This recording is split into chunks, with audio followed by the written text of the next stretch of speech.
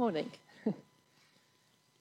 I was going to start by saying that, as Dave's already said, this is going to echo a lot of what Jeff said so clearly and so well last week. But it also, as we've stood and worshipped this morning, we've sung a lot of what I'm going to say as well. I would encourage you, if you're listening online, if you haven't listened to Jeff, that you stop listening to me and you listen to Jeff first, and then you listen to me later. From the time that we become a Christian, from the time that we ask Jesus into our life, we start walking home. We start walking heavenward. We become citizens of heaven. We become heirs with Jesus. We are no longer aliens. We are aliens on earth. We become part of heaven. And every step, every day, every decision that we make, every thought, every attitude, we do whilst we know that Jesus is Lord, whilst we know that Jesus is our Saviour, whilst we know that we're part of God's kingdom, whilst we know that God has a plan and a purpose for our life. This came to me recently as a thud moment. A thud moment for me is when something drops, as Jeff would say, from your head to your heart, and it stops being a vague understanding or a good understanding or a belief or something that you can talk about and say that you would accept and believe, and somehow it becomes something much stronger than that. It's something very firm. It's just a knowing. I can't put it into more words than that. But it's also a thud moment, because when you say the word thud, it's got like a resonance and a reverberation. And whenever this happens, for me, there are consequences. There are ripples and adjustments and things that I have to do in my life. So this thud lands that I'm walking home in a way that I've never really understood before. And then almost immediately afterwards, I'm thinking, oh boy, how am I walking my daily life? If I'm absolutely, brutally honest, if I sit down and think about my life, every moment of every day, how am I actually living that? What does that really look like? And then over the decades that I've been a Christian, what has that looked like? What has my walk been like? And then as I look forward, how am I going to make sure that the life that I live from now on is exactly how he wants me to live my life? I found it really, really challenging. And I know for me, I look back over decades, and I know there have been times when I haven't walked well, when I have meandered away, when I've done things that I shouldn't have done, when I've said things that I shouldn't have said. But I also know that because I've gone to God and asked him to forgive me for that he's set me back on the right path and I can walk forward again. But I believe that there are people here this morning or listening this morning, and what you're trying to do is walk forward looking backwards. You're trying to walk forwards looking backwards. And there are things, or maybe just one thing, it could be big, it could be small, and it is holding your attention in a way that God doesn't want you to be held. And it says in 1 John 1 verse 9, if we confess our sins, he is faithful and just and will forgive us our sins and purify us from all unrighteousness. He is faithful and just, he will forgive. But then it also says in Philippians 3, verse 14, but one thing I do, forgetting what is behind, straining towards what is ahead, I press on towards the goal to win the prize for which God has called me heavenwards in Christ Jesus. One thing I do, I forget, I strain towards, I press on. It's our choice. And I believe God this morning, for some of us, would say, just turn around and look again at me. Just turn around and look again at me. We don't stop walking once we become a Christian. There's never a pause moment. There's never a holiday. We are always walking forward. We're always walking with God. And if we're not walking forward, as Jeff spoke again last week, we are regressing. For me, I picture it, but if I'm not walking on the right path, I've meandered off. I've wandered off somewhere else. I'm constantly moving, but not necessarily in the right direction. So what I want to do this morning is to take you on a walk. Oh, let's see if this is... Do you think this is working, guys? Oh, okay. Don't worry. Forget it. It's all right. That's true. If you want to see pictures, you can look at the back. But anyway. So we walk every day. We do a... Let's have a go. If I can get us there. There we go. We go on a walk. We leave our house, obviously. We walk down some streets. We go across the main road. We walk through a housing estate. But within 10 minutes, we're at the bottom of the footbridge. We go over the footbridge. We walk through a right mix of dunes and pine woods and under bridges and through meadows. And we end up at the point that you can just about see on the screen. A mic's at the top of a slope. And for me, from that point onwards, we're walking home. I'm on my homeward journey. But almost immediately after that, we come to a choice of paths. Some of you will recognise this path. I know that quite a lot of you have walked this path before. And it cuts across where we come from walking up this hill. It's a wide, gravelled path. It's really, really obvious. It's really clear that there's a path. In front of us, though, maybe not.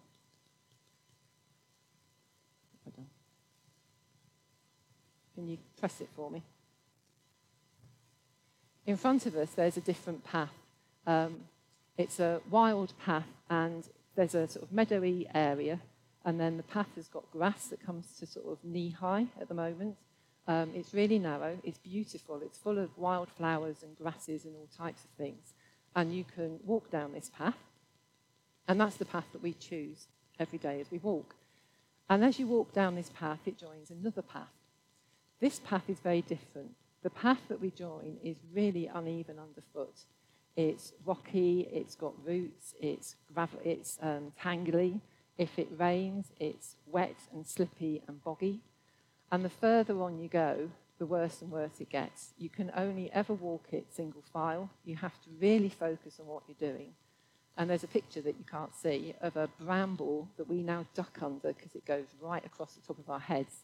And the foliage around us is up here. And you can't see the path. You just have to know that there's a path down there and you're walking along. And you completely concentrate on this path. And all the time, over there, is the main path. All the time, you can see this wide, safe, secure path. And the only other thing I wanted to say pictorially was that there are little bits that you can cut back across, that if you're careful and you look, there's always ways of getting back to the main path. We choose the path that we walk home along, and the path is determined by every decision, every thought, every attitude, which then becomes our actions, everything that we do and everything that we speak. And James Aubrey reminded us a couple of weeks ago, it's our attitude that results in our actions. He was talking about sowing seed, and he was saying how if you have the attitude of a sower, when you go out about your life, you'll not only then recognise when you can sow, you'll also take those opportunities. And our attitude comes from our heart. It's where our heart is based. It's what's important to us. Dave's already said it this morning. It's where the focus of our heart is. And in Proverbs 4, verse 23, it says, above all else, guard your heart, for everything that you do flows from it. Very few people in my experience who have had a living, real relationship with Jesus, who have accepted him as Lord, who have determined that he is going to be number one in their life. Very few people like that deliberately and suddenly walk away. It's not suddenly something that happens. However, it's something that starts off at a very, very gradual drift. And our eyes stop focusing on Jesus and something else catches our attention. That's quite natural. It's what we then do that counts. It's whether we then shift our gaze back onto Jesus, or whether we think, oh, that's very intriguing, that's very interesting, I might go and explore that a bit more. And it's a bit like the path that you haven't been able to see. which is full of wild flowers, and it draws you in. It's attractive, it's enticing, and you start walking down this path. But before you realise it, you end on a different sort of path, which is rocky and prickly and difficult to navigate. You can only walk down it on your own, and it absorbs all your attention. This path's name is a path of distraction, a path of disillusionment, a path of deception, a path of disobedience. What I forgot to tell you about the meandering path is there's about 3 trees down this path, and yet when you get to the end of it, and it's quite long, it's called the Woodland Walk. It's ridiculous, the name. There are 3 trees on this really, really long walk, and they call it a woodland walk, even though over there is a massive pine wood. You sort of think, how on earth can you name this a woodland walk when the wood is over there? And it's the same for us. We don't aim to end up on the wrong path. We drift onto the wrong path, but we then have to choose to come back off the wrong path. Even when it's really difficult to navigate, we can convince ourselves that we're in the right place. And as Jeff talked about last week, the reason that we can do that is because our heart gradually hardens. Step by step, as we move away from God, our heart hardens. And step by step, as our heart hardens, we become less and less sensitive to his Spirit. In Hebrews 3, which I've lost, hang on a minute. Bear with me. Hebrews 3, verse 8, and also in verse 15, and then in it comes from Psalm 59, verse 8. It says, "Today, if you hear his voice, do not harden your hearts." Do not harden your hearts. We're called to focus on God. Hebrews 12, verse 2, "Let us run with perseverance the race marked out for us, fixing our eyes on Jesus, the pioneer and perfecter of our faith." And Psalm 16, verse 8 says, "I keep my eyes always on the Lord. With him at my right hand, I shall not be shaken." We often say that societies and hobbies and groups and interests and the things that we enjoy and we like to do, that there's nothing wrong with them. I've decided I have a slightly different approach to that now. I've decided that they're only right when it is exactly what God wants me to be doing at exactly the right time. So that every single moment, every single day, I am in the right place at the right time. I can sow seed, I can reap a harvest, I can walk with Jesus. So I fix my eyes on Jesus. It sounds like it could be a demanding thing and difficult maybe to do at times, but it's actually very simple. It's a daily decision to follow his path, constantly sensitive to his Holy Spirit. So what is the path like that we are supposed to walk down? What does that path look like? There are so many verses in the Bible about the right path, but they're all dependent on us fixing our eyes on him and walking his way. They all start if, or if you do, or once you have done, or then. There's a condition on them. To be able to get the benefit of walking down the right path, we have to submit everything, as we've been singing and hearing this morning, everything to God and fix our eyes on him. For me, in the natural, the sort of path that's the big, wide, gravelly path is not a path I would choose to walk down. I would always go for the one that meanders off, the one that disappears into the distance, the one that you can't see properly. But in terms of my spiritual life, I'm not called to meander. We are not called to meander along. We are called to walk heavenward, to walk home, following a purpose, following a plan that God has designed for us. It's not a hard path to find. It's not a hard path to follow, as long as we keep looking where we're going. There are times when you can only see one step ahead. We managed to walk this daftly at one point in the winter with no form of light, and it was pitch black. But this path we could still find our way along. And Psalm 16 verse 11 says, "You make known to me the path of life." God will make known to us the path that we should be following. There's no need to concentrate on my footing walking on this path. Whereas on the meandering path, I've got to focus and make sure I'm not tripping over or slipping or anything like that. On this path, I can keep my head up, I can walk secure, I can walk free. There's nothing to unbalance me or make me fall over. Isaiah 26, verse 7, the path of the righteous is level. You, the upright one, make the way of the righteous smooth. Proverbs 4, verse 11 to 12, I instruct you in the way of wisdom and lead you along straight paths. When you walk, your steps will not be hampered. When you run, you will not stumble. Another thing about this path is it's wide and we can walk together. And we're called to walk together as a family, as brothers and sisters covenanted together. We walk together. It's how we encourage one another. It's how we provoke one another. It's where we share teaching. It's how we can serve. It's where we're connected in. And it's a really positive, good place to be, walking with other people. I'm not suggesting it's always easy. Sometimes in our church family, there can be people that you find maybe difficult to talk to, or there might be things that happen that you find difficult, but that's part of being a family, and that's part of how God draws us together and helps us to walk forward. But there's other people on this path. There are people on this path who don't know Jesus yet. We walk on this path, we meet people, and often we meet the same people over and over again.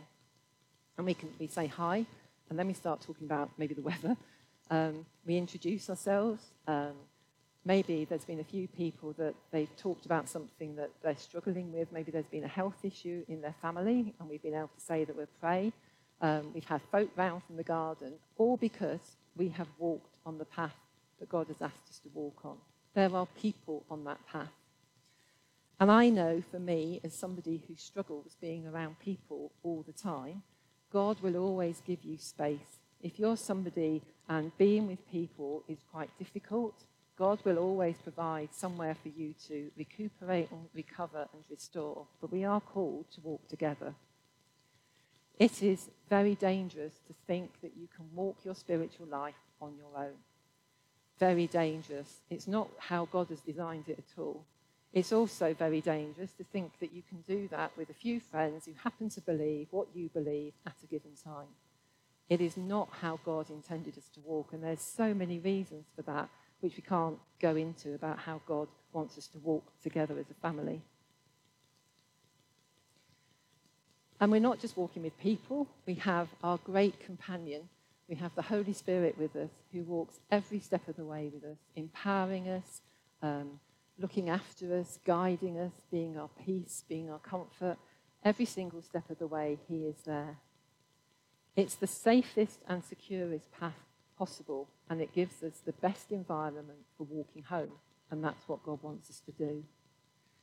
Proverbs 3:23 says, "Then you will go on your way in safety. Your foot will not stumble." Psalm 121, verse 3 says, "He will not let your foot slip. He who watches over you will not stumble." Sometimes it can be a hard path. I'm not suggesting it's always plain sailing. When Mike and I have walked this path, that we have walked it every day, there have been howling gales, there has been ice, there has been all sorts of weather, but we walk every day regardless. We put on the right equipment, the right clothing, and we walk. And God always promises that he's going to keep us safe and secure. Isaiah 43, verse 2, "When you pass through the waters, I will be with you. When you pass through the rivers, they will not sweep over you. When you walk through the fire, you will not be burned. The flames will not set you ablaze." When you keep your eyes focused on him, when you walk down the path that he's calling you to. So it's a path that is beautiful in its own way, because it's God's way. He knows what's best for us. He knows the best things for us. He knows the best way for us to walk. Jeremiah 29, verse 11, "I know the plans I have for you, declares the Lord. Plans to prosper you, not to harm you. Plans to give you hope and a future." I took other photographs of how this path then goes on. It twists and turns. It goes up and down hills. It goes under bridges. It goes across a meadowy land. It's not always the same. It has twists and turns, but it is always really clear. You cannot get lost on this path. And when we follow this path, God's path, we cannot get lost. But something I love about God is that even though we walk together, we are also walking individually. And God knows each and every one of us individually. And God brings things onto this path just to delight us, just to treat us. Mike made a friend very early on when we started walking, who is about this big and is black and fluffy, whose name is Poppy. And from literally the first week, this little black spaniel dog, whenever it sees Mike, comes bounding across at great speed, sits on his feet, and demands to be stroked before we can go anywhere else. And the owner said she does this to nobody else. She only does this to Mike. And Mike loves it, much as he would say, oh, I really don't mind if she comes to see me or not. He loves it when this dog comes running over. I couldn't care less about this dog coming to see me to have a stroke. But we walk over a railway bridge. And for those of you that have walked with us, when we walk over this railway bridge, if there is a train coming, I will wait. Mike will scurry off the bridge as fast as possible. He finds me highly embarrassing, but I stand there and wait for the train to get near enough to see me, and I wave as much as I possibly can. And 9 times out of 10, I get a hoot, and I get thumbs up, and I get a smiley face, and the driver grins. He's probably thinking, what a daft woman. It's that woman again on that bridge. But it does me good, and it does them good. And God puts things on our path that will delight us on our way. So it's our choice, it's our walk home. But we fool ourselves, as Jeff was saying, if we think it costs anything less than absolutely everything. It does cost absolutely everything. Matthew 16, verse 24. Then Jesus said to his disciples, whoever wants to be my disciple must deny themselves and take up their cross and follow me. But then you think about what this path is, what this path actually means. We walk along a path that God designed for us. God of all creation, God Almighty, the Holy One, the resplendent one. He has designed a path for us to walk on. Not only that, we're walking home. We're walking towards Jesus. We're walking heavenward. And not only that, we have his Holy Spirit with us as a constant companion, step by step, every single day. And that doesn't make it sound like such a difficult choice, does it? Because of where we're walking, who we're walking with, and where we're walking to. I want to finish by reading from Proverbs 4, verses 20 to 27, which summarize, I think, everything I've been saying. My son, pay attention to what I say. Turn your ear to my words. Do not let them out of your sight. Keep them within your heart. For they are life to those who find them, and health to one's whole body. Above all else, guard your heart, for everything you do flows from it. Keep your mouth free of perversity. Keep corrupt talk far from your lips. Let your eyes look straight ahead. Fix your gaze directly before you. Give careful thought to the paths for your feet, and be steadfast in all of your ways. Do not turn to the right or the left. Keep your foot from evil. Above all else, guard your heart. Let your eyes look straight ahead. Fix your gaze directly before you. Give careful thought to the paths for your feet, and be steadfast in all of your ways. As I finish, the worship team are going to come back up, and we're going to sing the chorus, Everything and Nothing Less. It says, humbly I stand before you as an offering. Everything I give to you, everything and nothing less. With open arms, I surrender all. If you are somebody who feels that you are walking forward whilst looking backward, use this as an opportunity to say, yes, God, I'll turn round. If you feel that you are walking down a path which is not the path that God wants you to walk down, turn to him and he will get you back on the right path. If you are somebody who meanders off but then meanders back you go for little forages and then you wander your way back again. I believe today God is challenging you and saying, you need to be steadfast. I want you to be steadfast in your walk with me. And if you look at your life and you examine your life and you think, do you know, I think I'm doing all right at the moment, just enjoy the fact that we can worship him. Thank you.